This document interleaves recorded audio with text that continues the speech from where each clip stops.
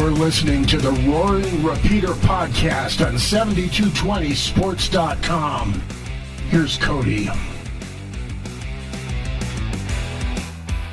right, guys, welcome into the Roaring Repeater podcast. I am indeed Cody Tucker, and today I am joined by Kyle Cedar. I think we might just start calling you the crack staff guy because you're always just pulling up the interesting stuff, and you're like the first one to go to your phone and actually look stuff up instead of just guessing. Just instead of winging it. It's a miracle. Yeah. Well, it's a miracle how many people write me to ask a question, like what time does a game start, instead of Googling it. It's unbelievable. Always kind of the reason you write stuff is so those questions get answered.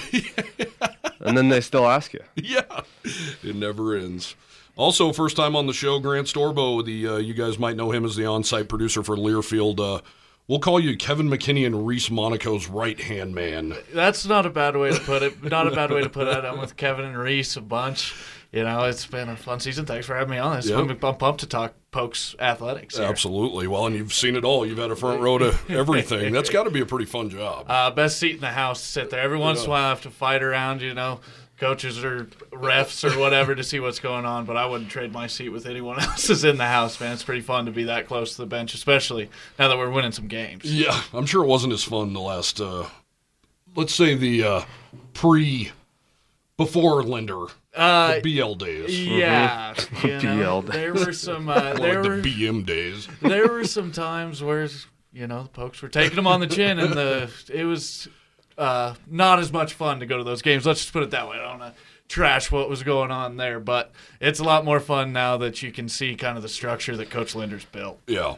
Well, I think we talked about it a little bit the other night. It's funny. That was the first year of 7220 covering Allen Edwards last season, and we talked about it the other day. I was like, man, I saw a tweet from T.J. Taylor.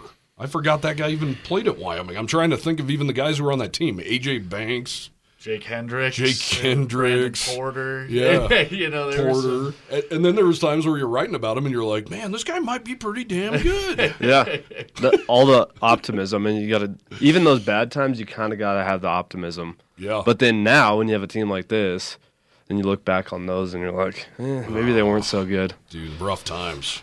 Rough times. Well, guys, I think we're all still on cloud nine a little bit after last night's game. I know my ears were ringing well past the time I got home last night. And then, I'm awake anyway. Might as well watch the replay. So and I'm glad I did because caught some extra interesting stuff. And that's a game you almost have to watch twice. Of course, Cowboys pulling off the huge border war victory last night in overtime, 84-78 over the CSU Rams.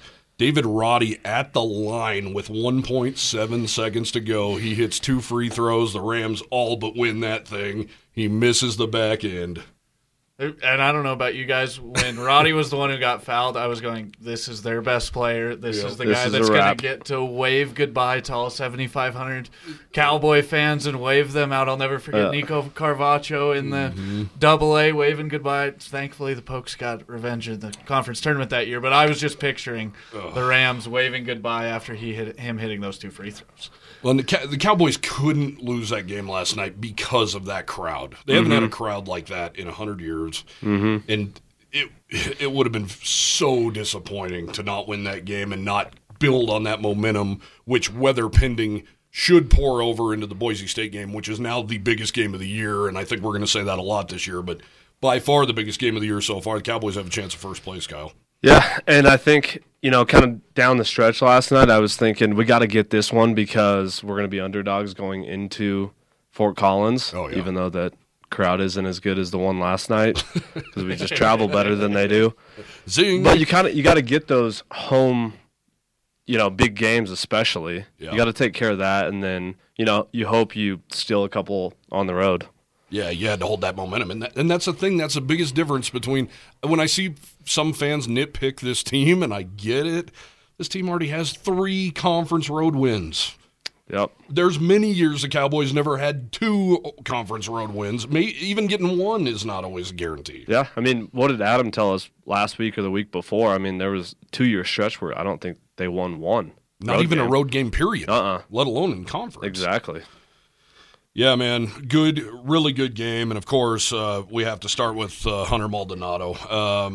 35 points, career high. The guy was he's just so impressive. And after the game, talking to him, he he kind of, in his own Maldonado way where he's so laid back, he just kind of like, yeah, I mean, their guards are 6'2".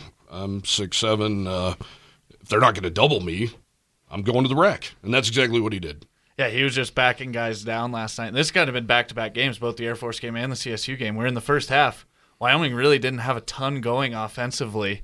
And he was kind of the guy that was just going and going. I think he had, 18, 20 down in Colorado Springs, and he had 18 last night in the first half. And it's one of those things where the team maybe gets off to a slow start, and Maldo just kind of goes, no, we're not. I'm going to make sure that we're still in this game going into the second half. That's the beauty, though, guys, of Linder in this inside-out game. Those are high-percentage shots when you're closer to the hoop, instead of having to rely on the outside stuff all the time, which some nights that can go away in a hurry. What did the Cowboys hit in Air Force? 3, 4 I think 2 threes? for 16. I think the Pokes were 2 for 16. Yeah, I mean, it was rough from deep. And so if you have to rely on that, you're screwed. I mean, you're totally screwed. Yeah, I mean, and that's something where they love shooting threes, but you got to get those high percentage looks because then everybody collapses on Ike and Maldonado. And whoever else may be trying to post up, Odin occasionally will post up a guy and cause a mismatch with his athleticism. He shot a really nice turnaround. Lately, he's kind of developed it. But it's one of those things where when you have an inside game that's so good, the outside frees up for Jeffries and Dussel. Yeah, and especially Maldo. I mean, he hit that 3 late in the game. If he gets that going, it's going to open just so much more on the inside for him and Ike if he's even a threat on the outside.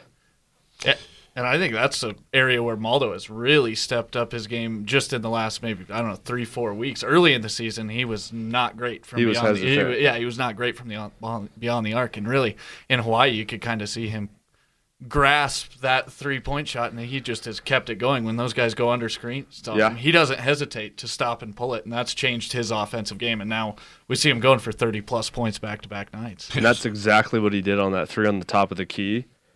He thought that defender thought he was going to go in and roll off, and he just popped up, and he got stuck kind of in the middle of the key. And he goes, all right, I'm going to pull.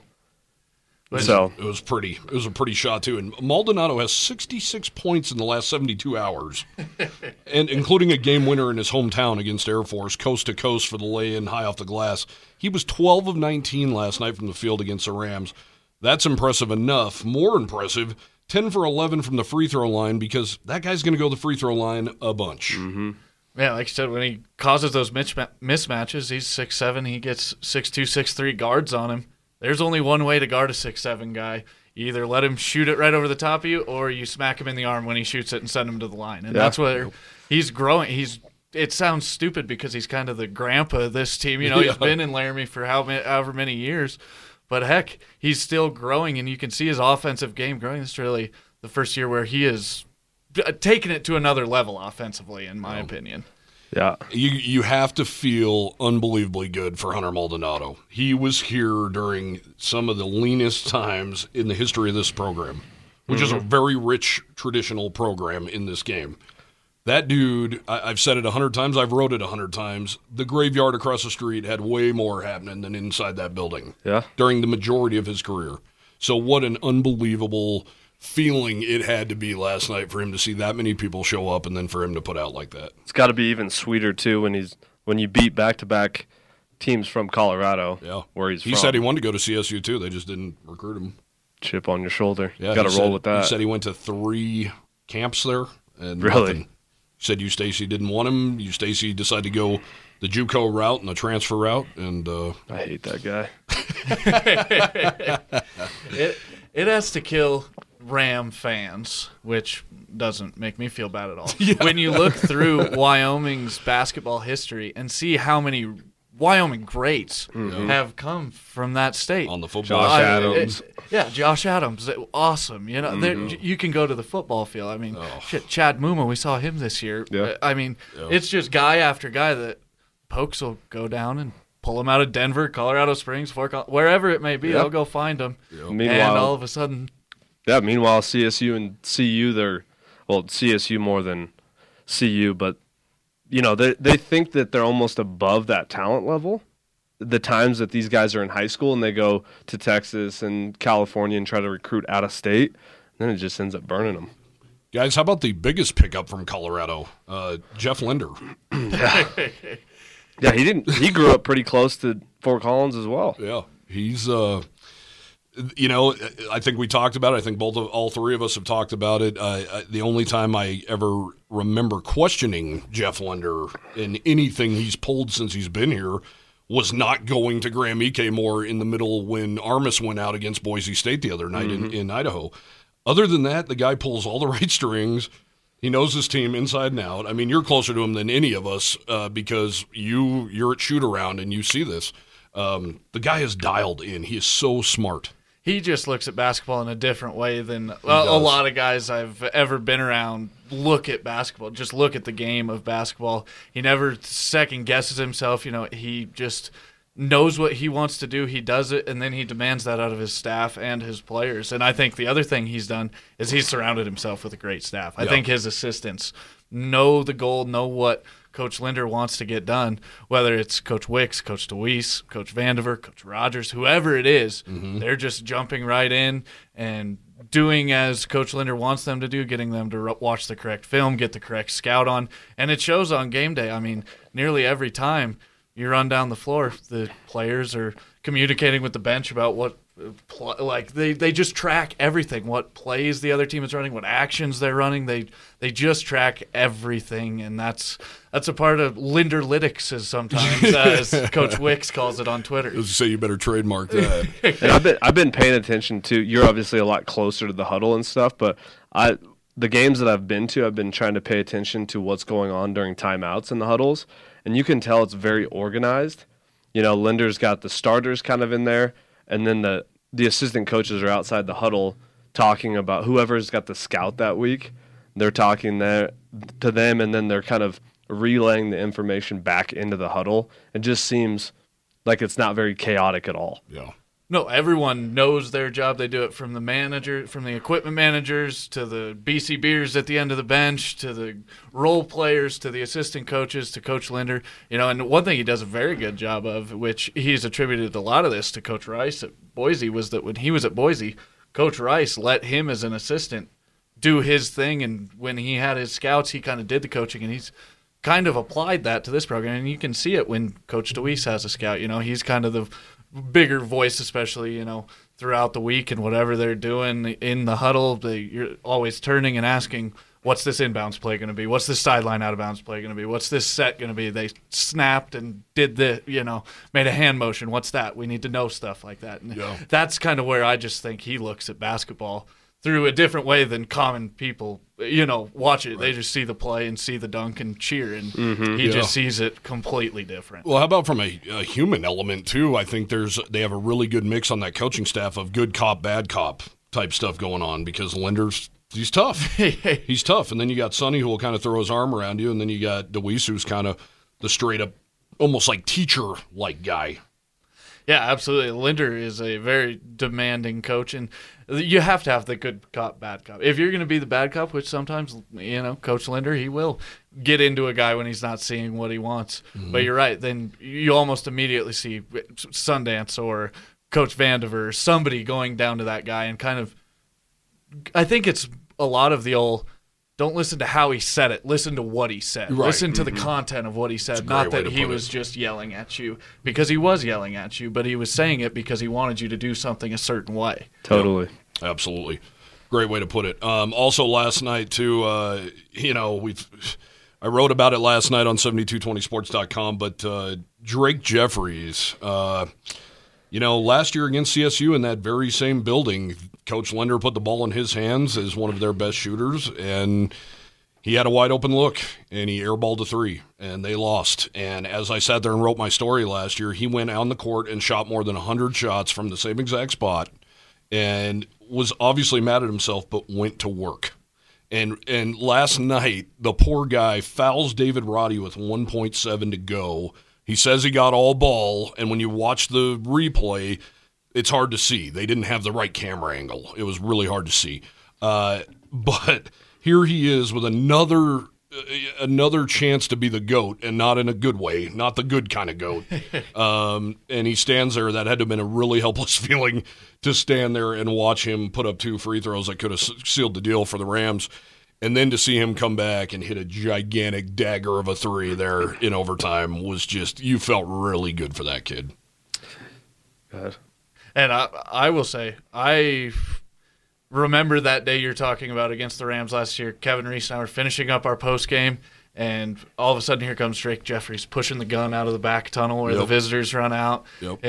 Loading it up with balls, and he shot. Our post game typically takes 35, 40 minutes. He was still shooting when I left that day. I don't know how long he stayed in the arena, but that's just a testament to the kind of player Drake is, and how you can't let a moment like that define you. He's in his first year as a Cowboy last year, getting his first taste of the border war, which last year was weird with the border war. He played 2 games in Laramie, which normally I'd be like, awesome, we don't have to go to Moby.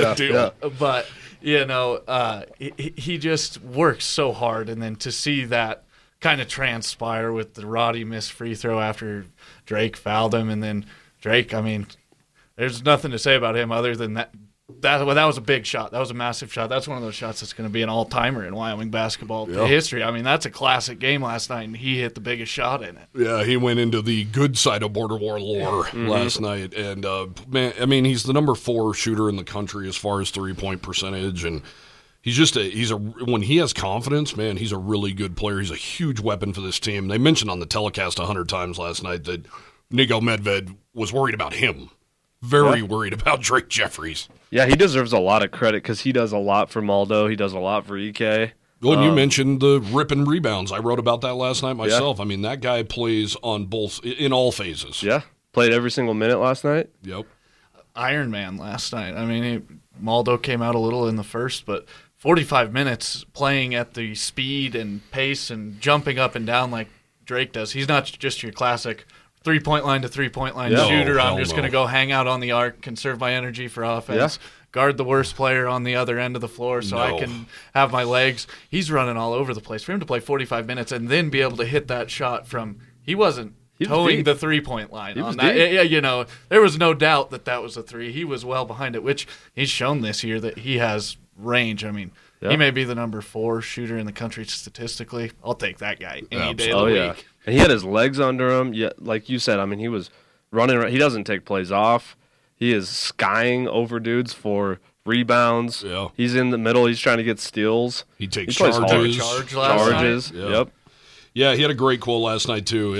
When asked, obviously we asked him, what did that feel like to go from Death Valley to, Cloud 9? And he just said, it was crazy. I know you guys remember that air ball. And right there shows his humility right there. Who the hell wants to bring that up? Yeah. He brought it up. He just tweeted out right here about what a special environment last night was, which we'll get to that, too, in a second. I know you guys remember that air ball. Hunter Maldonado gave me that look, and I just tried to knock it down. It was a blessing. It was great. And then Hunter Maldonado says, last year he airballed it, but he responded in a big way this year. It's all up to him, He's got to hit the shot. I believe in him. I trust him. The coaches trust him. The whole team trusts him, and it's starting to show. I think trust is just the best word to describe this team. We saw throughout the game last night, not just last night, this team's been in close games all year long from the very beginning of the year, and that's a testament to the schedule they've played. Yeah, but yes. I mean, there has to be trust, whether it's Oden or Wenzel or Dussel or Jeffries or Maldo.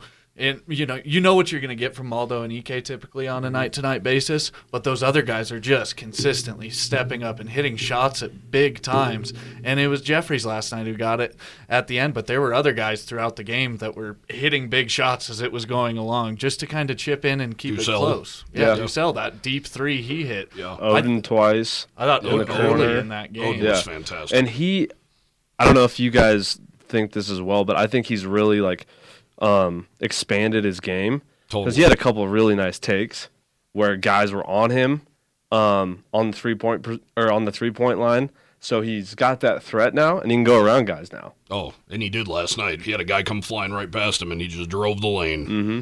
Nice move on Roddy last night too, under the basket, up and under. I mean, he looks really good. He's quick. Odin to me is the guy that maybe still has the most potential. Yes, when you watch him play, he just does stuff on the floor once or twice a game where you just go, wow, like what did that guy just do? And last night it kind of started when he hits those 2 threes to start the game. Yeah. That opens up the rest of the floor for him because all of a sudden CSU has to go, okay, we got to close out to this guy today or he's going to keep hitting these. All of a sudden, shot fake up and under, whatever. That just opens everything up when you can either start inside and go outside, when you start outside and go inside, especially when you're Odin. I guarantee you Nico Medved's scouting report on him was, out of all the guys on the floor, if somebody's going to take a 3, let it be Odin. Right. And when he comes out and hits the first 2, you're just going, oh, no. Yeah. It's going to be one of those nights. Yeah. Well, how about him going coast to coast and blocking that lay-in? I don't know if it was a goaltender or not. Once again, they didn't show a slow-mo on TV of it when I got home. But regardless, unbelievable effort play. That's the winning plays that Coach always talks about. And what a sequence. He blocks that. They go the other way. Maldo finds Jeffries' three-pointer. Boom. Place erupted. That was one of those moments where I don't even think that you could hear Reese's call on the broadcast because the crowd just got so into it and the levels were spiking. I was like, holy crap! But that was one of those wow plays from Odin, and that's just effort. You see the turnover, you can jog back down and be like, I get it out of the hoop, pass it in. Nope, he sprinted down and that's a chase down block right there. That's the definition of a chase down block. Yep. And then that pass from Maldo. Mm-hmm. To Jeffries, I mean, he was kind of patient to have everyone kind of come through, and then he just saw that lane and skipped it, and bam. Yep. It was nice. Well, guys, the beauty of coming home and watching a game with a crying baby is you get to see stuff that you don't necessarily see on the broadcast or while you're live, and especially where our seats are compared to yours. I know you guys were watching Roddy from the far end when he was up there for his free throws, but watching the game, I'm watching him stand there at the top of the key waiting to take his second free throw. And here comes Xavier Dussel behind him, rubs Roddy's right arm a couple of times, and then rubs his hands together and takes a few steps back.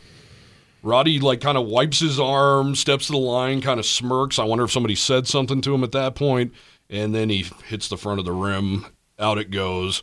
Xavier Dussel putting a hex on David Roddy, and it worked. Yeah, I saw. So I couldn't see him touch his arm, but I saw after Roddy kind of stepped back, I saw Dussel go up to him, and I thought he just said something to him, which I'm like, that's really smart. Yeah, they even said it on the telecast. If I'm the Cowboys, actually I have it right here. I'm telling you, if you're somebody from Wyoming right now, you want to go up and talk a little bit to Roddy and let him know what's at stake here. That's what Jess Settles, the color commentator from FS1, said, and I wrote, Dussel had another idea. And I actually stood in front of my TV at 4 in the morning with my cell phone and shot that. I couldn't believe it. I couldn't believe what I was watching, and that's what a leprechaun move there from the freshman guard. Yeah, and that's what X does. He does stuff like that, and he's a magician. You were saying that. And I'm not kidding. When I say magician, I'm not talking on the basketball court. We had him on our coach's show a couple weeks back. Those are Monday nights, and he was our guest on it. And Coach Linder said, ask him about his magic. Apparently, he's been into magic since he was, a younger kid. And he said...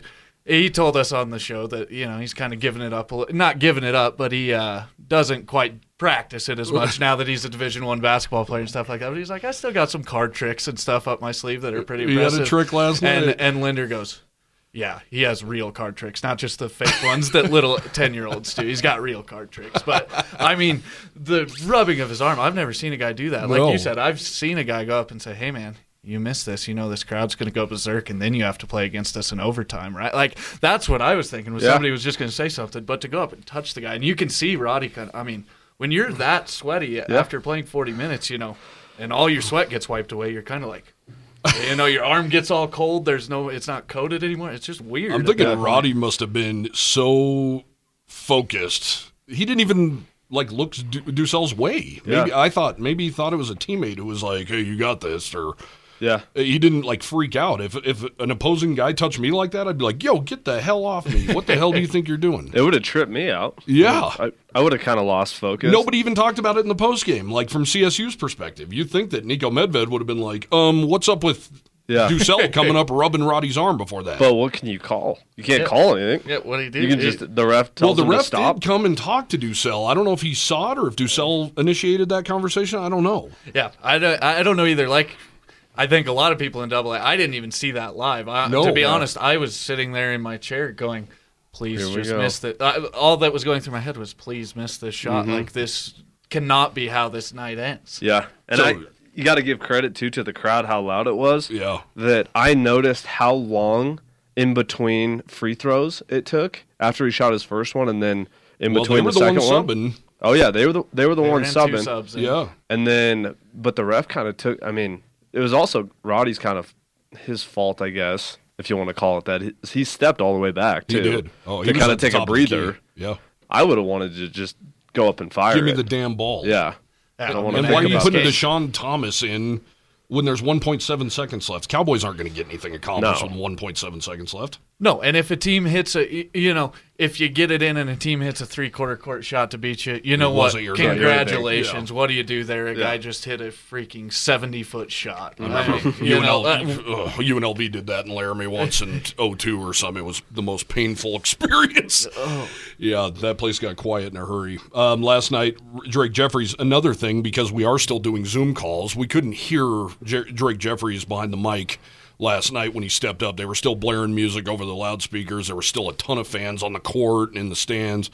But after listening to it when I got home, I wish we would have heard it, like you guys were able to. We didn't hear it, or I would have, been like, what was that all about? And I would have asked Jeff Linder about it. He said, Jeffrey says, thankfully, X's little arm annex, he was rubbing his arm, making sure he feels us. He missed the second one, so it was good. And I would say that second shot from Roddy was not even close. No. It didn't have a prayer. And you go back and I watched the clip of it this morning.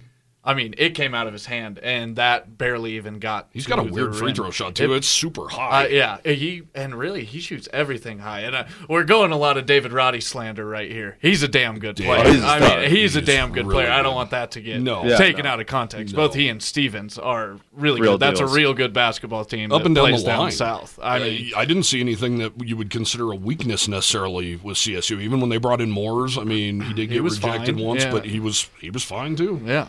I really thought Kendall Moore was really good. Tonje off the bench was incredible. Playing with a torn meniscus, unbelievable effort from that kid. He sparked them for sure. They outscored Wyoming's bench 27-5 last night. Yeah. And the whole game, I just felt like they were getting way easier looks. Oh, yeah. That's why Wyoming wasn't fouling them that much. They were CSU was just kind of cutting and running the lane. Yeah. Maybe it worked out to Wyoming's advantage, though, because, Wyoming was at the free throw line all night last night, and CSU wasn't. And kind of like we touched on, the way Wyoming plays, when in a day and age of basketball, whether it be college basketball, professional, high school, the Steph Curry effect is hitting everybody, where shooting threes is the coolest thing in the world. Yeah. And Wyoming kind of is reversing roles and going, let's throw this back a little bit and let's play in the paint. And everyone, you see some opposing teams, fans complain about, Wyoming shooting all these free throws. Wyoming shooting all these free throws. Why don't you go be tough in the paint? Yeah, they earn them. That's what I mean. Waldo's backing your guy down, and you're fouling him while you guys are running down the floor and putting up a three within 10 seconds on the shot clock. It's just so weird to see where basketball as a sport is right now and watching the Cowboys play, because they do shoot a lot of threes, but at the same time, the bread and butter comes from the inside. Yeah. You don't see teams play through the post that much anymore. But isn't it, we talked about this the other day when we went to dinner, isn't it gross, though, that you got to wonder if Graham Ike is an NBA guy because he doesn't have an outside shot, and David Roddy's not an NBA guy because he's 6'5"? To me, David Roddy's going to be playing tight end in the NFL one day. I have zero doubt about it. But we're wondering if Graham Ike is going to be in the NBA because he's only 6'9" and he only has a wingspan of 7'5", and he can't shoot threes yet. Yeah, it's just kind of. I would say 10 years ago, he's a lock. But Grant, as you know, he's like sort of undersized for his position. So it's almost there's 6'9" guards. There's 6'9" and 2 guards. Yeah. So it's kind of weird. I think he's got the skill set for sure. That 7'5" wingspan is going to help. And you brought up a point earlier, Grant, that's going to help him too. He hits 70% of his free throws. That helps. Absolutely. That's something that early in the year, I know that you had asked questions about it, and I think everyone that has watched this team all year long, early in the year, when you're playing the Washingtons, the Grand Canyons, the Fullertons, on the road in those tough environments, there were some missed free throws, not just from Graham, but from a lot of, Cowboys. And the free throw percentage is something that I can tell that Graham especially has worked on really hard. And I don't know. I'd have to go back and look at some of the older games, but it's almost like he slowed himself down, and he has a set routine, which is what any great free throw shooter will tell you. Do the same thing every time. It's an uncontested 15-footer. The old Hoosiers movie, which you're 15 feet away, the hoop's 10 feet up. I don't care what gym you're playing in. Mm-hmm. Right. You know what else that I don't know if you guys had heard this or not. I didn't hear this during the game, but heard it on the telecast. Graham Ike has over 500 points now in just 31 games. That's amazing. Yeah. Halfway through the game last night, he sunk his 501st point in 31 games at Wyoming. I mean, just the impact that he had. I know last year team looked a little different. You had Marcus Williams, who has gone on to play for Texas A&M. And how about that nobody talks about, that this team's so much better without him? Who would have thought? I was worrid coming into this year. You lose the freshman of the year, and you go, okay, well, who's going to step in and play those minutes? Well, you just shift your power forward to point guard, and you're good to go. Well, it shows, too, the lack of ego that Jeff Linder has in his coaching style. He adjusts. Yep. Hate to bring up Craig Bull here, but, I mean, for real. Yeah. He said, hey, we just lost Marcus Williams, so guess what? And I remember during preseason when Jeff said, I'm like, you worried about the point guard spot? And he said, no. He wouldn't say this, but I can tell they're better off defensively. Oh, hell yes. No, yeah. I think they're just so much more connected as a five, and that's not a knock against Marcus. He's a great player, but defensively sometimes you can see him, and even when you watch him now at A&M, he will guard people, but every once in a while when it comes to a team defense concept, I think he just kind of relaxes himself, maybe when he's off ball or whatever. Yeah. But I think that no matter what five you put on the floor of this Wyoming team, typically they're on the same page. They're talking, they're communicating, they're talking through screens, calling out what screen coverage they want. It's just everything just seems so much more connected, especially on the defensive side of the ball. Obviously, offensive side, they're having a great year, but defensively, I just think the Pokes are on the same page. Well, we're seeing it with Boise State right now. They lose Dutrieve, who once again is a super talented guy like a Marcus Williams. They lose him, they win 14 in a row. Yeah, and it's one of those things where you look at it and you're like, why would you get rid of Dutrieve? He's maybe your most talented player. Well, he's the second highest guy that Boise State's ever landed in their program. And that's incredible. And it really, Boise, they're just the run that they've ripped off in basketball, you don't really realize it or think of them as being a powerhouse. But, man, they're just consistently one of the better teams in this league. It hasn't always resulted in NCAA tournament bids or anything like it. It hasn't been a ton of postseason success, but year to year, they're one of the best regular season teams in the league. And guess who fell out of the Leon Rice coaching tree right into Laramie, Wyoming? Pretty nice. And you're starting to see the consistency, which is something Wyoming basketball has not had in a very, very long time. Yeah, and it's almost like, for Linder, he's had so many good guards in his coaching career, starting with Dame Lillard, Derek Marks. So he knows what a stud guard that he likes to put in his rotation looks like. And I guarantee Marcus Williams left, and he was like, no biggie. Go find I'm going to go find a dude that plays hard on both ends of the floor and, kind of creates his own shot as well. I love it. He didn't last year. Think about this. Linder had no bench last year. I mean, right now they're not getting a lot of production out of the bench, but they have a bench. They at least play. Yeah. Last year they didn't have a bench. Five dudes, Iron 5. Linder benched his ass before Boise State, which damn well that game meant a lot to Coach Linder. Yep. And he benched his ass. And he was like, you know what? That's his best coaching tool. He says it 100 million times. He couldn't use it last year.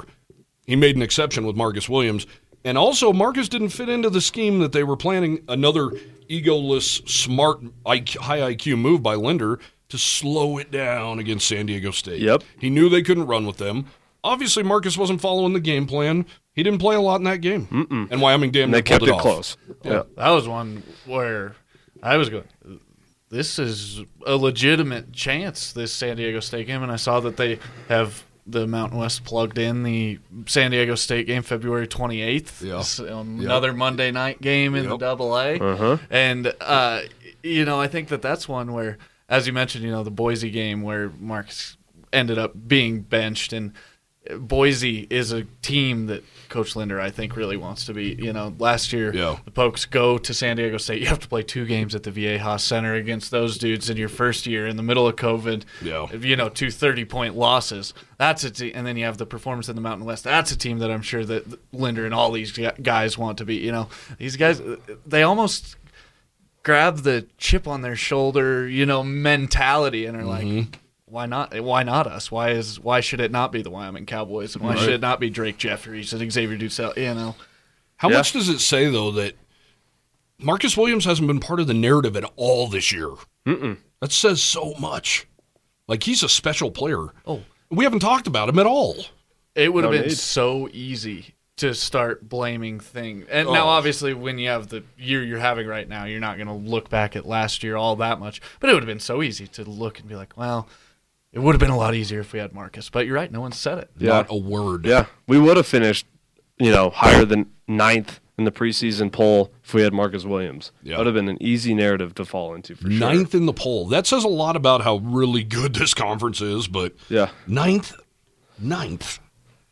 There's no way in hell there's 8 teams in this conference that were better than Wyoming, even on paper coming into this game. But the media, in preseason, they were the ones thinking, what is this team going to do without Marcus Williams? Exactly. People are underestimating Jeff Linder. His IQ is through the roof. I think that's what people are starting to figure out, is that anytime you play a Linder coach team, the Cowboys figured that out when he was at Northern Colorado. I know that Northern Colorado walked into the AA a couple times and beat the Cowboys when he was there, Yeah. And it was those Coach Linder teams with the guards running all over the place, the big guys that can shoot threes, the classic Coach Linder teams. Well, guys, I don't know if you saw this, but the old Wyoming tradition started. There was a lot of old Wyoming traditions that came out last night, but one that started coming out right after that game, I wonder, how are we going to hang on to Jeff Linder? Oh, my God. Well, I hope Jeff Linder doesn't leave. Would you just shut the F up? Appreciate it. Enough. Enjoy. Enough. Appreciate it. You think Jeff Linder's going to be here for 20 years? He's not. No. He's not. And you know what? His trajectory right now is incredible. He's going to be an incredible high major basketball coach one day. If not an NBA guy, I don't know. I don't know if NBA guys can be coached. Yeah. Like he coaches, but he's going to be at a big school. No doubt about it. I don't know when, but why even think about that? No. You don't think about that. It doesn't. It just seems a little unrealistic to expect a guy like Coach Linder. A younger coach, this is his second head coaching job ever. Yeah. How many guys find their second head coaching job ever and go, yep, this is where I want to be forever? Yeah. And breaking news, Nico Medved's gone too. Yeah. That's a really good, like we said, that's a really good team down there, and it has to do a lot with Coach Medved. Oh. And so we were talking about this when we had dinner the other night. It's not always a bad thing to be a stepping stone. If people are coming in and grabbing your guys, that means that you're doing something correctly, and people want your guys. And if he leaves it in a good spot, I can't even believe we're talking about this. I'm sorry I brought it up, but if he leaves it in a good spot too, you're going to get another good coach in. Well, people need to have this perspective. Yes, they're like, "Oh my gosh, I can't believe we're going to." Stepping stone is a cuss word. Yeah, that means the athletic director made a good hire. Yeah. And you know what? I was one of those dipshits before I started getting into the media world. I was one of those guys because I was never more smitten in my life like when Dana Dimel left the Wyoming Cowboy football team. I could not believe it, especially to go to Houston. I was pissed off. I was sad. And there's a lot of older Wyoming fans who've been through a hell of a lot worse than me. But here's the sick part, and we've talked about this, Kyle. Dana Dimel was the last football coach that left. Late 90s. You want your coaches to leave. Instead, they're getting fired because they're not winning. Exactly. It's not rocket science. And really, it's a lot of people equate it to be, Wyoming's a small school, a group of 5 school, whatever that means these days. But it's not a bad thing for people to come in and want your guys, like we said. And it's it's one of those things that's inevitable. Coaches rarely, and you can count on probably your hands how many coaches truly stay at a place for 10, 12, 15, 20 years. Yeah. That doesn't happen even at big schools. No, like I think of Billy Donovan. He was there at Florida for 15 years, and he even wanted to change the scenery. I think the thing that hurt Wyoming fans is the fact that I think about this a lot. They used to have a Rocky Mountain kickoff luncheon every year, and it was Wyoming, CSU, and Air Force, and the head coaches would show up, and then the fans would be there, and you'd have a luncheon and all that, just a nice little friendly kick off the year. There's Fisher DeBerry. There's Sonny Lubick. There's whoever the hell's Wyoming's coach that day. Mm-hmm. That hurt. That hurt because that was weird, like you guys were talking about. That's weird longevity that CSU and Air Force had. Yeah. Air Force has only had like 5 or 6 head coaches in their entire career, but that's a whole new monster in Colorado Springs. Yeah, the academy's different. But CSU, you know damn well Sonny Lubick could have got a job. And I tell you what, guys, if Craig Bull's 20 years younger, he would have left after Allen. Yeah. Yeah. I mean, he would have been picked up by somebody, but he's an older guy. And Lubick, I mean, I watched the U, that 30 for 30. Yeah. I mean, he was rumored to have he was a part of it, and then after he went to CSU, he was also rumored in the early 2000s to take that job. Yep. I watched Trojan War, that 30 for 30. He was rumored to take the job before Pete Carroll. Well, he could have left. But it also depends on how old these guys are. Yeah. So it's when Linder leaves, because he will, it's also Wyoming becomes attractive to younger head coach because they see that it can be done there and then go on to something else. Yeah. And I think nights like last night, I mean, if you're in an interview process, you play a night like last night, the crowd that was there, the support that you can get when you get it going the correct direction at a place like Wyoming, any young head coach, whether it's an assistant, at a smaller school like Coach Linder was at Northern Colorado before this, they go, man, I can either go to Cal State Fullerton, for example. We were at Cal State Fullerton earlier this year. Reese, Kevin, and I were for that game. There's nobody in the gym. You can take a job out there. Yeah, is there a lot of talent in L.A.? Are you living in L.A.? Yes, you are. There was also 200 people in the stands, and there was a bunch of little kids' basketball teams there. And they were playing on a volleyball court? Yeah, exactly. So it's one of those things where, yes, you can, go take a job in maybe a more fun a bigger city or whatever, but you're not going to find a place that cares about your program more than right here. The beauty of it too is like, okay, so how many diehard Cal State Fullerton fans have you met in your life? 0. And it was kind of, I saw that firsthand in Michigan. Like, my wife went to Central Michigan and she said it was no thing to be in class and have kids in class wearing Michigan and Michigan State stuff. That sucks. That really sucks. You don't have that here. You don't have that problem, and that's a beautiful thing. We've all met. I know we live here and we're from here, but we've met thousands and thousands of diehard Wyoming Cowboys fans that don't have another team. Right. But Cal State Fullerton, everybody has another team, and they probably don't even go. They've probably never even been to a Cal State Fullerton game. Yeah, it's just one of those things where Wyoming is just such a special place, and I know that a lot of those people on the social media yesterday were poking fun at Laramie and poking fun at Wyoming. Poke away, man, and stay down south. I don't care where you are. Yeah, I'm sorry we don't have a Starbucks on every corner, and I'm sorry we don't have a Bed Bath & Beyond and a strip mall around every corner. I'm really sorry. We have everything. That's why I never understood. There's nothing to do here. Why? Because we don't have stupid shit like that? Yeah. Sorry, we're not a bunch of yuppie hippie bastards. I'm sorry.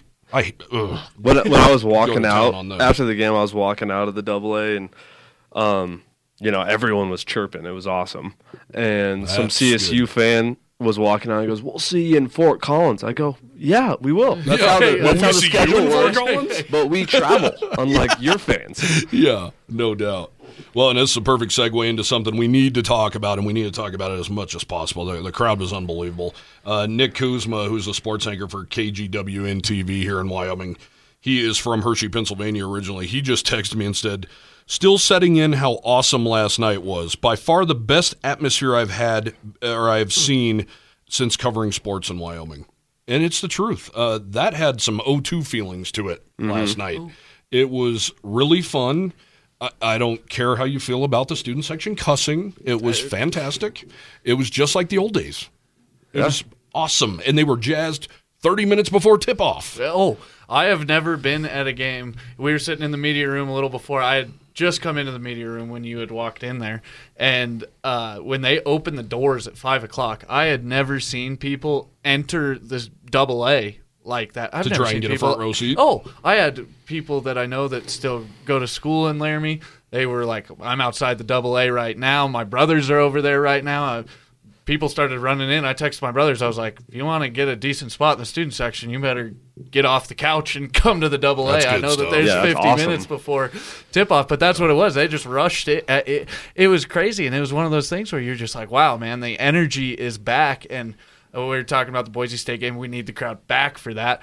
But the students, I think, are going to show up from now on. They just saw how much fun that can be. That can be That's what more. It's going to be so much fun. Yes, had to win. Had to win. Because then it becomes a thing that you go do. Like it was my senior year in Laramie in 2015 was kind of the last time that I remember the AA being close to that, the Nance era, and everyone went. Like it wasn't like, hey, are you guys going to go to the basketball game tonight? It's like, what time are you guys going to be there? Like, what should we do before? Yeah, right. Exactly.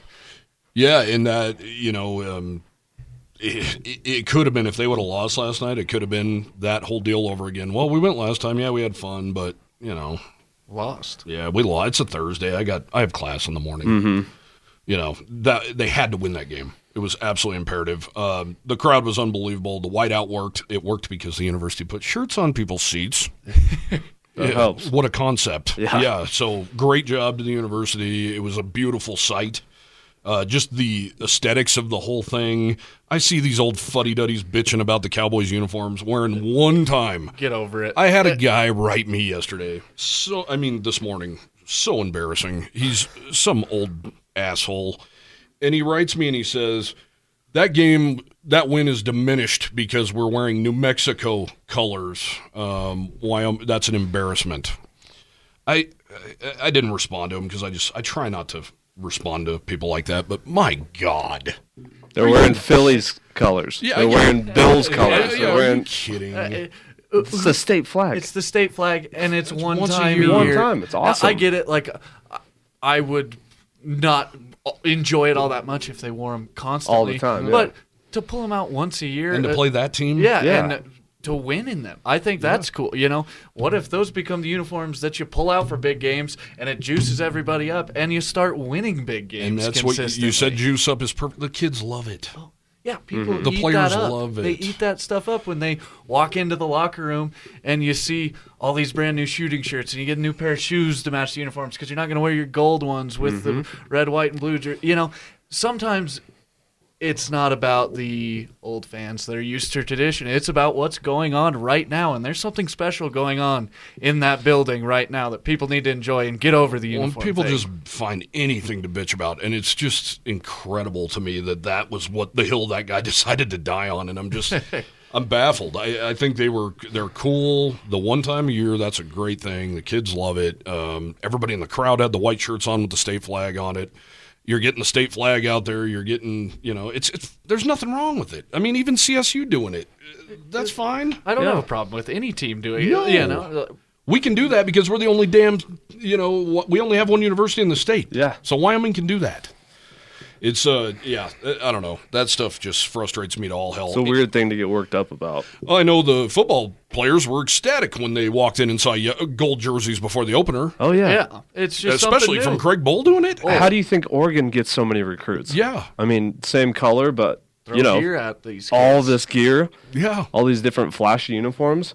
And all the stuff that the university sells. Yeah. That's the other thing I saw is like the university selling hats and sweatshirts.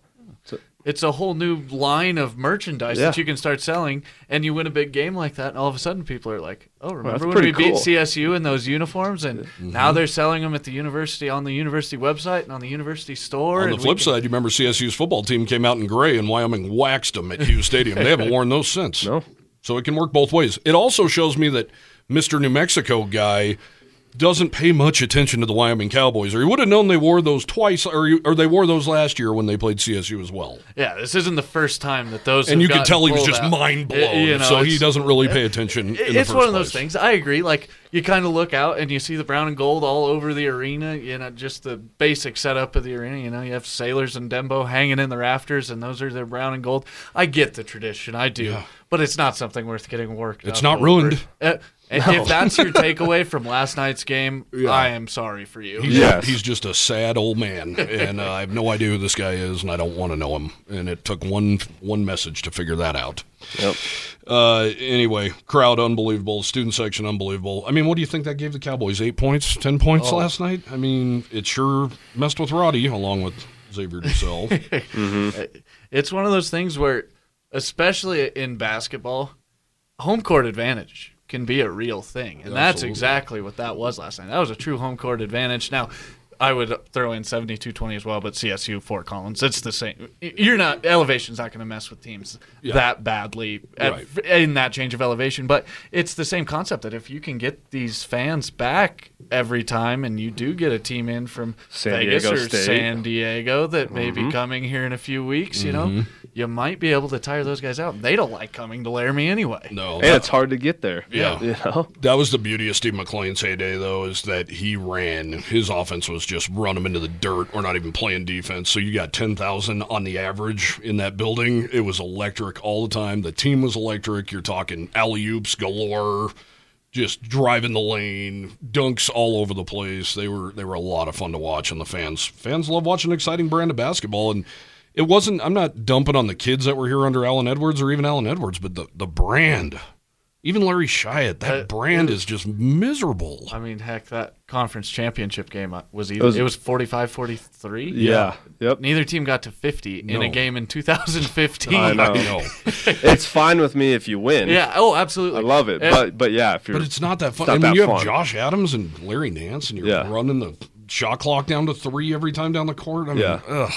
And don't get me wrong, those, being my age, one of my favorite teams of all time. Probably my favorite team of all time. And they're high-flying. I was so young during those Mark Bailey years. I went to the games. My parents took me to the games, but I don't remember it all that well. It was special, but can you imagine Josh Adams running through teams? He could have been the all-time leading scorer in Wyoming history. Oh, yeah. We could have a whole nother podcast of me talking about how much I love Josh Adams and the dunks that he used to throw down on dudes. I know. He was fun to watch. I got another question yesterday. Do you think these teams have Graham Ike figured out?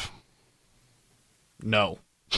That's why I think we talked about it kind of before, but he does so much that you have to put multiple guys on him. Mm-hmm. And what happens when you put multiple? What's the old thing that every Little League basketball coach has said? If it's a double team, somebody else is open. That's that's one of the first things you learn playing basketball as a kid. If they had him figured out, they wouldn't be double teaming him. Well, and I responded to him by going, Hunter Maldonado has 66 points in the last 2 weeks.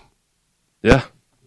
That's what happens. They haven't figured out anything. They're going to have to double him eventually. I mean, truly, I think your simple answer to that guy's question, you could have said no, period, send. For real. Well, and we're talking about Ike's off night. He scored 16 last night. Yeah. Still pulled 5 of 10 from the field, pulled down 8 rebounds. Had a couple blocks. He's still in the game. You don't have to score 30 to impact the game in a big way. And if they double Maldo, Ike's getting 35. Yeah, Maldo's getting 16. Exactly. And if they start, putting in defenses where they're going to start guarding Maldo and Ike at the same time with a lot of attention, I like my chances with Xavier Dussel and Drake Jeffries and Brendan Wenzel and Odin getting feet set threes, standing wide open, because you have 2 or 3 guys sprinting to the paint because 24 and 33 are standing there. Mm-hmm. This team just has so many different ways that they can beat you, and I think that's what people are starting to figure out. Yeah, and they have so much respect for Ike because Maldo kind of gets it around the corner there in the short corner. He'll back him down, and it takes them so long, if they do rotate, it takes them so long to get 2 on him anyway, because they know if they get 2 on him, Ike's open. Yeah. Opens up a ton. All right, Kyle, if you're going to nitpick like so many on the World Wide Web tend to do, room for improvement. Where does this team need to improve? If I was going to talk about last night's game in particular, it was guarding back cuts. They got toasted. Not to call out Wenzel, but he got cooked on a couple. Hunter Thompson did too. Thompson did. I think Thompson gave up the 2 at Air Force. I mean, Air Force didn't even backdoor cut Wyoming at all, aside from a couple that Thompson was on the receiving end of. Yeah. For me, what the Pokes have to do better moving forward is take care of the basketball a little bit better. I think that's the big one that got them in trouble a little bit down at the academy. Down at the academy, it got them in trouble a little bit, and that was probably the reason that game was closer. Yep. And last night, I'm not going to knock Hunter Maldonado for anything he did last night, but he did turn the ball over, and he has done that in his career, throughout his career, a few times where he does get a little loose with it. But a lot of that, I'll take the plays he's making. Yeah, he's trying to make a play. He gets careless, but it's not something. He doesn't make some of those flashy passes like we talked about, where he fires a baseball, skip pass, hits a guy right in his shooting pocket, and it's up. Yeah. Those passes don't happen without a few, I'll take a couple forced like entry passes into the post. They look careless for sure, but it's not. I don't know. He turned the ball over 8 times last night. You can't do that very often and win. And the Cowboys turned it over 17 times last night. Colorado State turned it over 13 times last night. But I think if you're going to find some areas to gripe, I'm seeing a 0 next to Wenzel's name. I'm seeing a 0 next to Hunter Thompson's name. I'm seeing 1 next to Reynolds' name. Reynolds missed a couple of free throws last night. You need more secondary scoring. They need Kenny Foster to get healthy. They need him back. Xavier Dussel only scored 5. This guy averages double figures. He's coming off a hamstring. He's going to get better. And if he ends up being the 6th man or Wenzel's the 6th man, they need production. I'm not saying double digits necessarily, but you need to have better production out of those guys. Yeah, no doubt about it. And I think Wenzel, I know he had 0 points, so bear with me here. I think he made a lot of winning plays last night. The offensive rebound where he probably wouldn't have a 0 next to his name if he didn't get slammed into the arena auditorium floor. Or in the first half he had a couple offensive rebounds. Coach gave him a lot of credit because his arm hurt, so he was like, we need a new shooter. He walked over and said, it's my shooting arm. Yeah. And so, you bang your shooting arm on the floor. And he is just tough. You go out of that game after banging your arm, you probably think you're done with, what would that be? 3.5, 4 minutes-ish left in the overtime. You're probably like, okay, I'm probably done. We'll see how it goes. All of a sudden, Graham Ike fouls out. Look down the bench.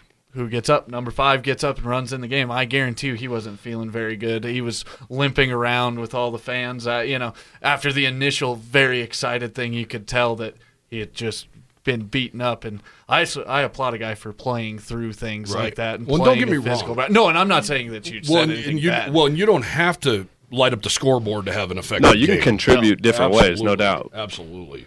And I think Dussel steps in, hits those 2 big free throws for Wenzel, and then hits a 3. Also, the Roddy thing, he had a couple of assists, plays great defense. His defense doesn't show up on the scoreboard. Yeah. But he absolutely does. And that's something you can always control. And one of those things where coming off a hamstring injury, you never know how a hamstring is going to react. Well, look what an ankle's doing to Kenny Foster, who's arguably the hard hat guy on this team. Oh, no doubt about it. And so for him to be able to come in and play defense like he had against those, we're talking about Stevens and Moore and how quick they were to be able to stick with those guys. And really at the end of the game, X was the guy that was on Isaiah Stevens. Yeah, he was face guarding him the whole last part of the game, really. And I was keeping an eye on him, too, because there was a couple possessions when CSU was on offense, and the Pokes did a really good job at getting through picks, getting under picks, and meeting the shooter at the three-point line because they wanted to pull the trigger, and they couldn't. How about Stevens with the shot clock violation late in the game? All-time doi-doi play right there. Doi-doi. They just waited too long to get it going. They just didn't. It was like they didn't know what was going on. They wanted to milk as much. It was almost like they wanted the ball to go off of their players' hands as soon as the clock hit 0. Yep. That way 2 more seconds went off while it was going up, and another second went off while they were fighting for the rebound. Instead of 9.8 or whatever it was 5, and all of a sudden there's 9 seconds left, and you just knew – Coach Linder's one of the – I saw a stat on Twitter the other day. Wyoming coming out of a timeout, usually good things happen. He draws up that he gets that whiteboard in his hands, and it just works nearly every time. That's what happened. Drew a foul on Ike. Yep. Did you guys notice right before that they had that timeout, and Linder's drawing something up? CSU's got 1 timeout left, I believe, and they went into their set, and Medved called his last timeout there. And I go, what do you think – he's going to do? He's got 500 plays off of this set probably. I mean, not that much, but a lot. And I bet in the back of Coach Linder's mind, he's probably going, okay, he's probably CSU has a timeout. He's probably going to take it and set up his defense the way he wants versus our, whatever we set up in. That's probably what's going He was through. Probably playing poker, sure. That's one of those chess matches that anyone that wants to play a chess match in the game of basketball against Coach Linder, I will put heavy money on Jeff Linder to win that battle. Mm-hmm. Well, how about this, too? I noticed this when I was going through stats last night and wrote about it. The Rams' top 3 marksmen, Isaiah Rivera, John Tonje and Isaiah Stevens combined for just 1 3-pointer on 5 attempts last night. Rivera connects on 56.3 from beyond the arc. He didn't attempt 1. And if it wasn't for Roddy, who had 4, I believe, they were 6 of 20 from behind the arc. They were the 18th ranked team in the nation in 3-point field goal percentage coming into this game. Did Stevens have any? I think he had the one. I think he had one step back. 1 for 2. That's what this Wyoming team does. They guard the arc very well. And for a team like CSU, when that's how they want to score, that's what I'm going to go back to Coach Wicks' thing on Twitter. Linderlytics, baby. If this is what this team wants to do, we're going to make them do anything that they don't want to. We're going to take away their best weapon. And I thought that's what happened last night, because I get that it looks bad when you're giving up a lot of layups and stuff like that, and fans can get frustrated. But ultimately, 3 points is worth more than 2 points, and that's what the Cowboys were doing. They were saying, if we take away enough threes, we're going to be in this game and go win it at the end. You can take a couple back cuts. We'll guard the 3. Especially against, like you said, a top 20 team in the nation shooting threes. If you let CSU, I watched CSU. I went to school out in Nebraska for a couple of years, kind of became a closet Creighton fan. I watched CSU absolutely dominate Creighton in whatever Thanksgiving Day tournament they played in. They hit like 23s in that game, and I was going, oh, this is not cool. I was just going, I don't like this. It was really cool last night, guys, to see, too, on social media, Uche and Sanu Amadi, Xavion Valladay, former Cowboy football player who, of course, is at Arizona State now, Jason McManaman, former Cowboy, Chris McMillan, even some football players, Solomon Byrd, Gavin Bierup, Frank Crum, all weighing in on this game. This got the entire Wyoming community excited. It was good to see the old players so excited watching. I saw a thread on Facebook where Chris McMillan was watching the game. He's an assistant coach now at Central Michigan, but he's watching the Wyoming game, and then you see his former teammates through the post all sharing pictures of their TV with the game on. So that's cool. We haven't seen that in so long around here. It's just really special to see. Well, and I think it just shows how much a winning team can reunite a family, so to speak. A family that got hammered by the transfer portal. And that's very fragmented. That's what I mean. This fan base and this alumni base needed something to be excited about, because you're right, at the end of football season, you go win the Potato Bowl in dominating fashion, and then you look at your roster and it's like, well, all right, we'll see who's playing next year, and all of a sudden this basketball team, that no one's paid attention to in like 2 years, you're off to this undefeated start through what when the Pokes went down to Arizona 8-0, 9-0 at that point or whatever, and people are like, well, is this team for real, or is this going to be one of those Wyoming years where they pretend like they're good and then taper off and easy non-conference. Yeah, you know what I mean. Anyone that wants to say that, I will argue them to the death on that one. It's the people who don't have a clue. No, that's what I mean. It's the people that don't pay attention. Oh, well, Washington's not any good. Grand Canyon's an online school. Grand Canyon's a whack school. And Fullerton plays in a volleyball gym. They're second in their conference right now. That might be an NCAA tournament team. I mean, you look at the losses are good losses, honestly, if you want to put it that way. Stanford's on the bubble. Yeah. But, I mean, I've watched them play. They knocked off USC twice already. Yeah.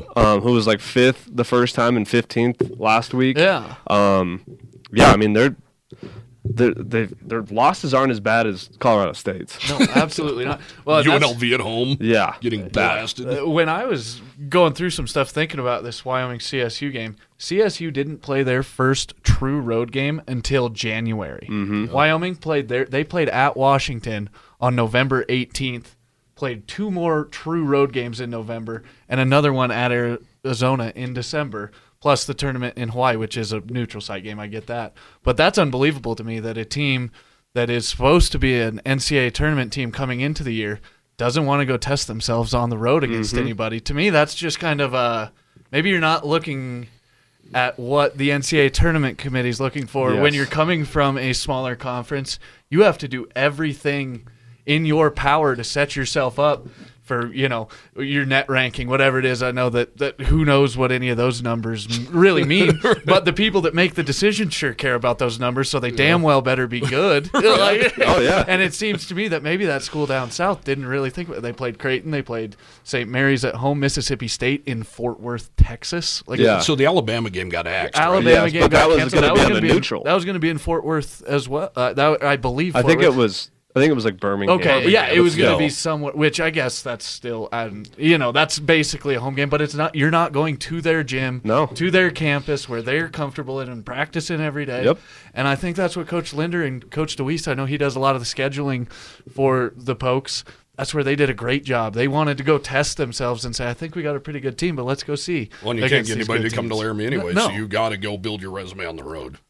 And it also really strengthens your confidence when you can go play with them in conference or in your conference schedule. Absolutely.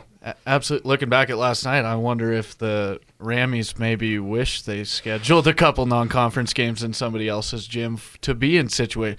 Maybe Roddy had already shot some big free throws down the stretch in somebody else's gym.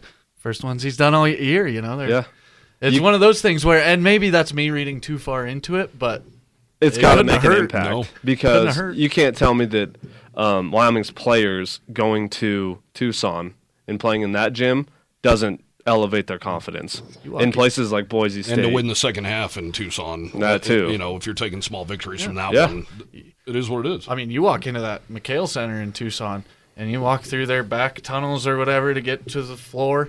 You're walking through and you see Lute Olson holding a national championship and you're going, okay, this is no longer, this is big time college basketball right here, and this is a really damn we watched good that Arizona game and we team. said that might be the best team in America. Yeah, I'm like, this is going to be a 1 seed, perhaps. I was sitting during our pregame show watching Arizona warm up, watching Dalen Terry and Benedict Mathurin, who may win the Wooden Award. Yes. And I'm watching these guys shoot and dunk, and I'm just going, oh my God, how are these guys the same species of human as some other people? Like, how is that guy the same species as me? Yes. No, they're a damn good team. No question about it. So the Cowboys pull off the win once again, 84-78 in overtime over CSU. The Cowboys are now 17-3 overall, 6-1 in Mountain West Conference play. Big game coming up Thursday inside the AA. Boise State in town. Cowboys feel like they let one get away in Boise. Leon Rice versus Jeff Linder. That's, you talked about it earlier, that how they're so consistent. It's because they're old, and that's where usually the mid-majors that make it deep into tournaments, the NCAA tournaments more specifically, are old because they've been around the block. And Boise State is one of the oldest teams, yet their best player is their youngest. That was the guy that I walked out of that arena in Boise going, oh, man, Tyson Degenhart is a really, really good player, and he doesn't look like a freshman. I mean, he was warming up in warm-ups. He didn't have his jersey on. He didn't have his shooting shirt on. He just had one of those tight, tank tops on, the dry-fit tank tops, and you just look at this guy and you go, oh, man, like, where did you find this guy? Why you got out of Spokane, Washington? Now, I get Gonzaga's recruiting a different type of player. He could play at Washington. He could play at Washington State. I mean, he is a really, really good player. And as we talked about with Dutrieve getting removed from that team, whether he quit or got removed, whatever happened, I don't know what happened there. But Degenhart was kind of the guy that benefited the most from that, and all of a sudden, he's won Freshman of the Week 5 times in the conference. 5 times, yeah. I was just about to bring that up. He's kind of got some Maldonado in him. He's very versatile. He stepped right in and took care of business against EK. He was the guy who stepped in when Armish who got into foul trouble. Degenhart was the guy who stepped in, and EK had the mismatch there. But I'll tell you what, Tyson Degenhart didn't back down from him, and that's saying something for a kid that's a freshman playing against one of the Player of the Year candidates in the Mountain West. It's not a secret that at this point in the year, EK and Maldo should both be in consideration for it. I don't know who's going to win it, but that's what I wanted to ask you. Player of the Year I was posed that question last night myself. Is Hunter Maldonado the Mountain West Player of the Year? So he's 3rd in points. He's the only player in the country who averages, 16, 8, and 6 or something like that? Something in that range. Only player in the country. He is leading the league in assists, and he's like 14th in rebounds. Do you think it's him a combo. Not being flashy hurts him? Yes. Because he's such a workman. I think it does, but at the same time, if you're talking Mountain West Player of the Year, he has got to be in the conversation. He's maybe the most, God, it's so hard to say the best player on one of the best teams because... Is he the best player on Wyoming's team? Because we talked about it. Ike opens up a lot. If Ike's not on the court, is Maldonado doing what he's doing right now? I think that either one of those guys...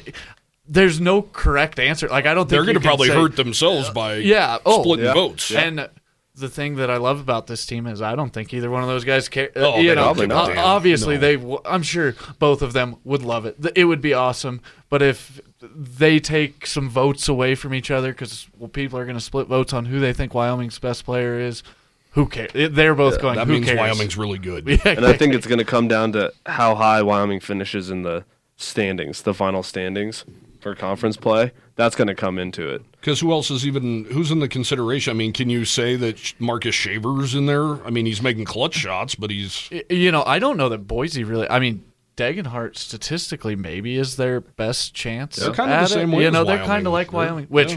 When you look at, we've talked about Wyoming and Boise State are very mirror images of each other. But Wyoming's way younger, which can be a very positive thing. Yeah.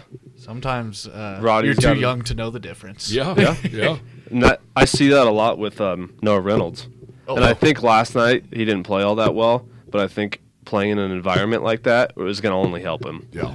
I can't remember what game it was, but in one of our post-game interviews with Coach Linder, he called Noah Reynolds an irrational confidence guy. He has irrational confidence about himself, and that is when he said that, I was like, that's exactly what he looks like. He looks like a guy that has no fear in any situation he's in, and you know what? He might do really well. He might not do really well like he did. I mean, when we were at Nevada, he guarded Grant Sherfield. Oh, yeah. He guarded Grant Sherfield coming off COVID. After getting off of a plane in Logan, Utah by himself. Mm-hmm. I mean, he walked off the plane, walked onto the bus, and walked off with the flight attendants and was like, I'm a rock star, man. Like, I just had a personal flight.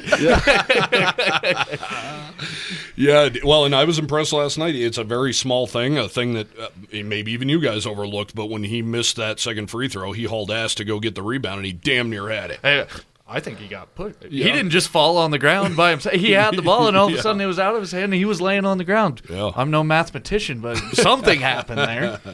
Well, that's a winning play. That is an absolute winning play. So the road doesn't get much easier after Boise State. Fresno State on the road Sunday up there at the, what's that place called? The St. Mart's Center. And then the Utah State Aggies, who are still a very dangerous team, are going to be... They're starting to play better, Yeah, too. They are. Mm-hmm. They beat San Diego State. They'll be in Laramie on Tuesday night. Before we get off basketball for some quick football stuff, I want to throw out a shout-out to the Outlaws of Moby. What an incredibly great job they did last night, raising hell for CSU with their upside-down Colorado flag in their cowboy gear. Cowboy hats. Yeah, that's the greatest part. We're painting the AA green. Yeah. There's 7 of you that no doubt fit in your mom's soccer van on the way here. I mean, give me a gigantic break, would you please? They had their Colorado State flag upside down the entire game, and they're dressed as cowboys. Yeah. I mean, what the hell are we doing? That way, when you lose, you throw a jacket on, put your chin down, and walk out of the arena. I saw a lot of coats go over at CSU shirts and stuff. Well, it's cold outside. Come on, guys. Got to get a CSU coat. Yeah, give the Outlaws of Moby some credit here. Oh, that was. I can count them. I'm seeing a picture right now. I can literally count them. There's 7 of them. 7. The Outlaws of Moby. It's absolutely hilarious. Yeah, and they tweeted out, funny how Wyoming fans are delusional about their great student section when Moby Arena, which is 7,000 seats smaller than the arena auditorium, averages 2,000 more students per game. We talked about that. They live within a 50-mile radius of about 3 million people. Their student population is how many? 32,000? 34 if you're counting post-grads. 34,000, which is bigger than Laramie. It's nearly 3 times the size of the University of Wyoming. That would be what, the 4th or 5th biggest city in Wyoming? Yeah. On a Monday night when nothing else is going on. Where were they last night? I don't know. I mean, we got the the Outlaws showed up, all 7 of them. But these guys just don't think. And it's not just the Outlaws of Moby. There's so many people that are just so damn delusional. It drives me absolutely insane. You actually sat down and tweeted that and didn't even think things through. And let's be real, Moby's a crackerjack box. It's an auxiliary gym. It's hard to play there. It's really hard. They're on top of you. Because it's small. Yeah. Guaranteed. But in 2002, when there were 70% Wyoming fans, their little light-up ram in the back of the gym there lit up every time the Cowboys scored. I'm not even going to get into what I think that little light-up ram really looks like. I think I know where you're going with that. I'm just going to put that out. Well, if you turn it upside down, too, it kind of looks like some female parts. You can get you can get creative with that thing. Maybe not the best stadium design thing, but it tells you how loud you're being, so whatever. You got to do what you got to do. Well, make sure to follow the Outlaws of Moby. They have 250 followers right now. They need some help, so feel free to follow them. They think they're cowboys, so really unique little. Pretty flattering. Really unique little group they came up with, dressed as their arch rival's mascot. I mean, can you imagine a bunch of Wyoming students? It's not even. Never mind. I'm not even going to go there. I'm not even going to go there. They don't even deserve me going there, so I'm not going to go there. Well, it's just low-hanging fruit. And talk about a big one. They have San Diego State at home this week. Really big game for the Rams all of a sudden, who Wyoming essentially has a 3-game lead now over in the standings. Rams are staring a 3-game losing streak right in the face. Mm-hmm. And they go to Nevada after that. Not a fun place to play. I mean, you don't expect the loss to UNLV, but when a guy like Bryce Hamilton has a career night, what do you do? 45. I mean, you go for 45. It's tough to beat a team like that, but CSU's handing out career nights like Oprah. Career night. One of my favorite things to do after a meltdown CSU loss, which last time wasn't a meltdown, it was just a really good basketball game, but when CSU has a loss like that, whether it's football or basketball, I like to go scroll through all their Twitter feeds. It's one of my favorite hobbies. Like that. And the most rational Rams fan I saw, he said, you know what, the reffing was what it was, blah, blah, blah, Laramie was what it was, the Cowboys were what they were. This is back-to-back nights where the Rams are giving up career nights to guys. That's not a winning formula. Allowing guys to go off for career nights consistently is not success. That's not a recipe for success. And all of a sudden, a team that was a preseason NCAA tournament team, to finich. I'm not going to say the 3 letters that everybody's thinking, but I know it rhymes with mitt. Yeah, dude, I must admit one of my favorite things in the world is early in football season when CSU no doubt craps down their leg and my buddies will text me and be like, oh, God, are you watching this? You got to turn it on right now. Like, I'm hard as a towel rack. So then I turn it on and then I just go right to Twitter and watch the implosion, and it is absolutely it's addictive. Mm-hmm. Oh, it really is. Because they jump off a cliff. Wyoming fans jump off a cliff, too. But I think all fan bases have it in them. But when it's your arch rival doing it, like, it's entertaining. I'm sure that when Wyoming has one of those losses, they enjoy scrolling through it, too, as much as we do. But, I turned my phone off. If we would have lost that game.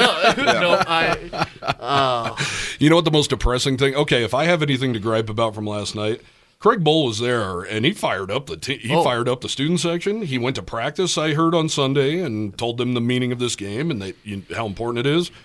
You got to bring the bronze boot out. I know. What are you doing? I don't know.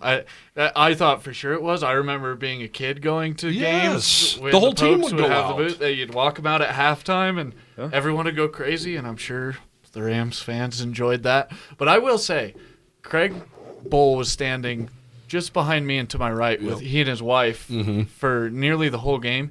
He was not being there just to be a football coach there to, watch there because it's probably the right thing he should do against a big rival.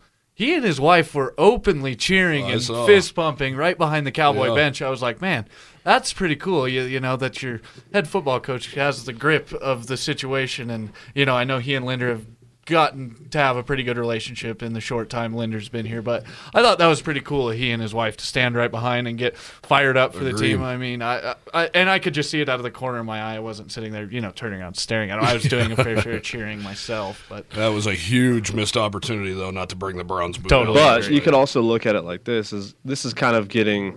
I mean, we kind of own this rivalry, or Wyoming kind of owns the rivalry over CSU in football. I'm just kind of like, hey, just kind of another day. Yeah. I don't know. When I saw him, though, I even stood up at halftime and grabbed my phone and had the video ready because I knew he was going to come out with the bronze boot, and he never did. Yeah. Damn it. That was the white shirt's really good. Not bringing the boot out, not so good.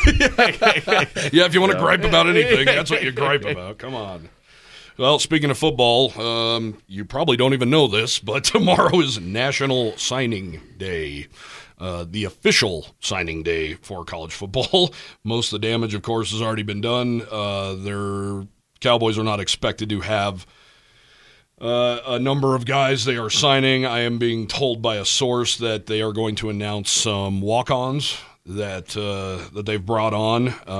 One of those, no doubt, being T.J. Urban, the safety out of the Air Force Academy, who wasn't mentioned with the transfers because he's technically a walk-on right now, I'm told. So the Cowboys are expected to ink Carson York, a long snapper out of McKinney, Texas. Kyle, you looked it up. He's a 5-star. We didn't even know there was such thing. Yep. He's Cole's Kicking Academy. 5-star long snapper. And, if once you stop laughing, it's big. This is a big deal. I mean, you only hear about long snappers when they screw up, but the Cowboys have had a real problem at the long snapper spot. They had to use a couple of guys last year. They had to burn a guy's red shirt last year. Big deal to solidify that position because they are super important. Yeah, it's important. Holders are important. Yeah. But you're right. Like, that's a position that if you're doing your job, you don't hear about them. Yeah. Yep. So big deal for that. Big deal to get him for the, that it's not sexy. I get it. It's not sexy. But, hey, these are the blue-collar guys who get the job done, and when they don't, then we bitch. So one signing expected for the Cowboys tomorrow. They said another guy is on the fence and maybe deciding tonight. I'm also told, I have to look it up here, but tweeted out there's a guy who is, the Cowboys are in his final 4. That is Jalen Davis Robinson, a kid out of Waxahachie, Texas. He tweeted out yesterday that he will be signing tomorrow at 9 a.m. in the main gym there at his high school. It's coming down between Boston College, LSU, Oregon, and Wyoming. I'm told that Wyoming is not his selection, but hey, having him in there with those other Power 5 schools, it's a pretty good pub for the University of Wyoming right there. Never a bad thing to have your picture, your jersey on the same graphic, like your hat being on the table, whatever this kid has planned for his. Well, it showed Wyoming made an impact on him. It showed that he gave Wyoming some legit thought. Yeah. So, doesn't hurt. It's nice. I mean, you don't see these graphics often you see them early, like really when early in the recruiting. 50 schools on them. Yeah. Anyone that sent the kid narrowed a letter. It down to 50. Yeah, must be nice. What a problem to have. Yep. So don't expect too much craziness from National Signing Day tomorrow. I'm not sure if Craig Bohl's even going to be available. Haven't seen a email yet. Just saw one on Jeff Linder will be available, I believe, tomorrow. But haven't heard anything yet. Oh, yeah, I have. Tomorrow, Wednesday, there'll be a Zoom call. Imagine my surprise. February 2nd for the media, tomorrow at 3:30 p.m. So we will be talking to Craig Bohl tomorrow. We have not talked to Craig Bohl since the infamous 10 left, but the Cowboys did replenish that with 6 and got some big guys, got some Power 5 guys, showed that they can go do that. So I wouldn't jump off a bridge just yet. So that's what's happening tomorrow. And then, of course, we would be remiss if we didn't give a shout-out to the governor of Wyoming, Mr. Logan Wilson. Congratulations to the Natrona County alum who will be playing in the Super Bowl with the upstart Cincinnati Bengals. What a win that was. That was fun. I was very glad that the Bengals won that. And I don't know what it – obviously cheering for Logan Wilson like crazy. I don't know what it is about Joe Burrow. That guy's just cool. He's awesome. That guy's just cool. Yeah, you can't not root against him. He is 100% in the conversation that Josh Allen and Mahomes and all these guys are in, Justin Herbert. AFC's got some damn good quarterbacks. And the Broncos don't have one of them. No, they're about to have a guy that played in Wisconsin for a lot of years. I hope you're right. I hope you're right. I really hope you're right. Me too. I'm a Vikings fan. Get him the hell out of Green Bay. Yeah, but what an early career for Logan Wilson, leading the playoffs in tackles, and he just does it quietly. And the big pick against Tennessee. The huge pick against Tennessee, and he just his humility, and he's just such a good dude. I mean, he's wearing Wyoming State flag. I haven't heard anybody gripe about that yet. Wyoming State flag thigh pads. Just, that kid gets it, man. He shows up to games with cowboy hat on and bucking horses on his jacket. And he reps. He reps it. He bleeds it. He does. And that's why he's nicknamed the governor. I mean, absolutely. Guy's a stud. No guy that you could be more happy for than Logan Wilson doing this. I mean, it's so cool. How often does a guy from Wyoming make a professional sports league, let alone have an impact on a major impact? I'm not even going to say impact, a major impact on a championship team. They won the AFC championship. A championship team that has a history of being dismal. The Bungles. Yeah. Yeah, he's going to have a Wyoming kid with a green dot on his helmet in the Super Bowl. Yeah, really incredible. And somebody had a really good point the other day. When was the last time a Wyoming native who played for the Wyoming Cowboys was in the Super Bowl? I didn't do a lot of research on this, but I believe it was Jerry Hill in the Baltimore Colts, and Jerry Hill is from Lingo, Wyoming. 60s. Yeah. I believe that's I know there's been some Wyoming players that have won Super Bowls and some Wyoming natives that have won Super Bowls, but not necessarily ones that have gone. To me, though, if you're a Wyoming native and you didn't go to Wyoming, I couldn't be less interested in you or your career or anything about you. And maybe that's just my stubbornness growing up here, but I have no desire. I don't celebrate Brady Papinga. I cannot stand the bearded freak that was in Pittsburgh, and you know why. We don't have to get too deep into that. Not proud. I'm not proud of Clint Oldenburg for being on Madden or whatever the hell his star rating on Madden. I'm not proud. I'm not proud of that. Went to our rivals. Yeah. You're not dumb. even just left the state. Yeah. Went to the teams that we hate. You torched your man card on the way out the door. I'm not interested in you. So, like people always say, well, Boyd Dowler caught the first touchdown in Super Bowl history. Yeah, he went to Colorado. Oh yeah. Not impressed. Sorry. I mean, great, cool. I mean, whatever. But you wouldn't be. You imagine how much Boyd Dowler would be celebrated if he went to Wyoming? Mm-hmm. A lot more. Yeah, a lot more. All these guys. Oh yeah. So, Brett Kiesel winning it, that did nothing on my Richter scale. Nothing. In fact, it just bummed me out. So, not impressed.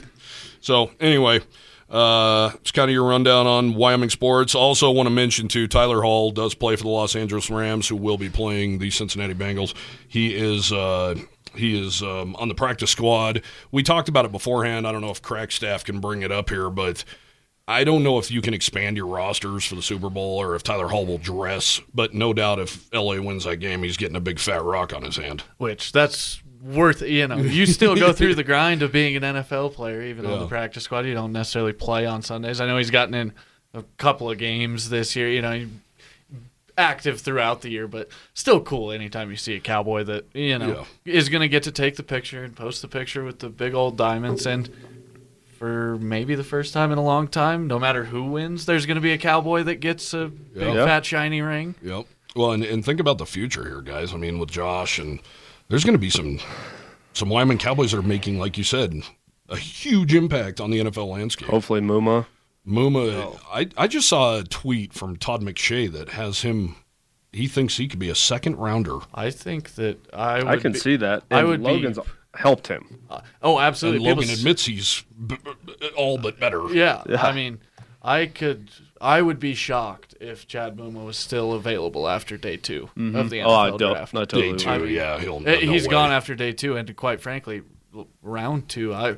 If there are better linebackers in the country, show them to me, because I watched that guy for 4 years, and he just, from his I believe it was the Missouri game when he met a guy in the hole and knocked him backwards, and you just go, whoa. That was a great day for the linebackers in general. Ben Wisdorf forcing a fumble at the goal line. That was sweet. We'll have to get Ben on the show, and no doubt I'm going to be bugging Logan Wilson this offseason which he makes his home here still, which is fantastic. And I'll definitely be bugging him. Hopefully we have a Super Bowl champion roaming around the hallways here and doing some shows with us. So really special guy. Really happy for him. Happy for the Bengals. Happy for that organization. Mostly happy that Jackson Mahomes and his girlfriend, or Patrick Mahomes' girlfriend, are not going to be a thing. I'm super excited about that. I'd like to bury both of them under a lettuce patch. So, and I can't stand Patrick Mahomes either. To me, the Chiefs are the most hateable organization in all of the NFL, and couldn't be more ecstatic to see them out. I hate Travis Kelce so much. I hate Tyreek Hill so much. I hate him. I'm pumped that those guys are gone. To me, it's one of those things where I'm just glad that Mahomes doesn't have his second Super Bowl already, because I kind of sense this whole Josh Allen, Patrick Mahomes thing. They're going to keep seeing each other in big games. By the way, Mahomes completely shit down his leg. The second half. Oh, he did. And this is my problem with it, is nobody calls it out. No, absolutely. It's like he's got this halo around him. He was terrible. He was bad. Terrible bad. Like, what happened? I don't know. And he went through a stretch in the year where he was not good, and nobody really said, everyone, the Chiefs will figure it out, Chiefs will figure it out. Well, they did figure it out for a couple weeks, and then one half derailed you against Joe Cool. And what was he, 3 for 11? Couple picks. Yeah. He was really bad. I just can't imagine so out of sorts. If Josh or Burrow or any of these other guys would have had a half like that. I mean, they would have gotten beat up. Especially if it was Josh. They would have been like, see? Dude, our draft analysis was correct. Yeah. And so many people are just waiting for him to fail so they can go back to his draft day. Freaking stupid. Well, we could talk about our hatred of the Chiefs all day long, and Josh getting slighted, and the Outlaws of Moby, but we better let you go. We're on an hour and a half. That blew by. I don't know about for you guys. I thought that was really good and really fun talking about the Cowboys, and I think a game like last night deserved an hour and a half because it was that good. It was incredible. One of the best games I've been to in that building. In recent Wyoming basketball history. I'm sure there are people that have seen a lot more games than me that can throw out games, but heck, I was born in 1998. So. Well, let's see if Thursday night can scratch the surface of how good that was, and I have a feeling it's going to. Yeah. So really excited to get over to Laramie. Hopefully the weather holds off so everybody can get over to Laramie and we can see another crowd like that because they need it. That'd be a huge win. Cowboys would be in control of their own destiny. That early in the season with, I think 11 games left after that one, that'd be a really big deal. There's a long road to hoe here. I mean, don't get me wrong. It's just if they beat Boise State, this thing isn't over by a long shot. But, man, what a lift. Who would have thought Cowboys in first place in February? If you'd have told me that 2 years ago, I'd have laughed in your face. Me too. Good problem. Good problems. Really excited for Thursday night. So thanks again for joining us. Grant, appreciate you coming on, man. I hope to have you on a heck of a lot more here. Yeah, no problem. Anytime. You got a front row seat. Anytime. I enjoy talking. If you can't tell, I enjoy talking Wyoming athletics. We all do. Always. Yep. Kyle, appreciate you as always being on, and let's have some fun on Thursday. See you guys.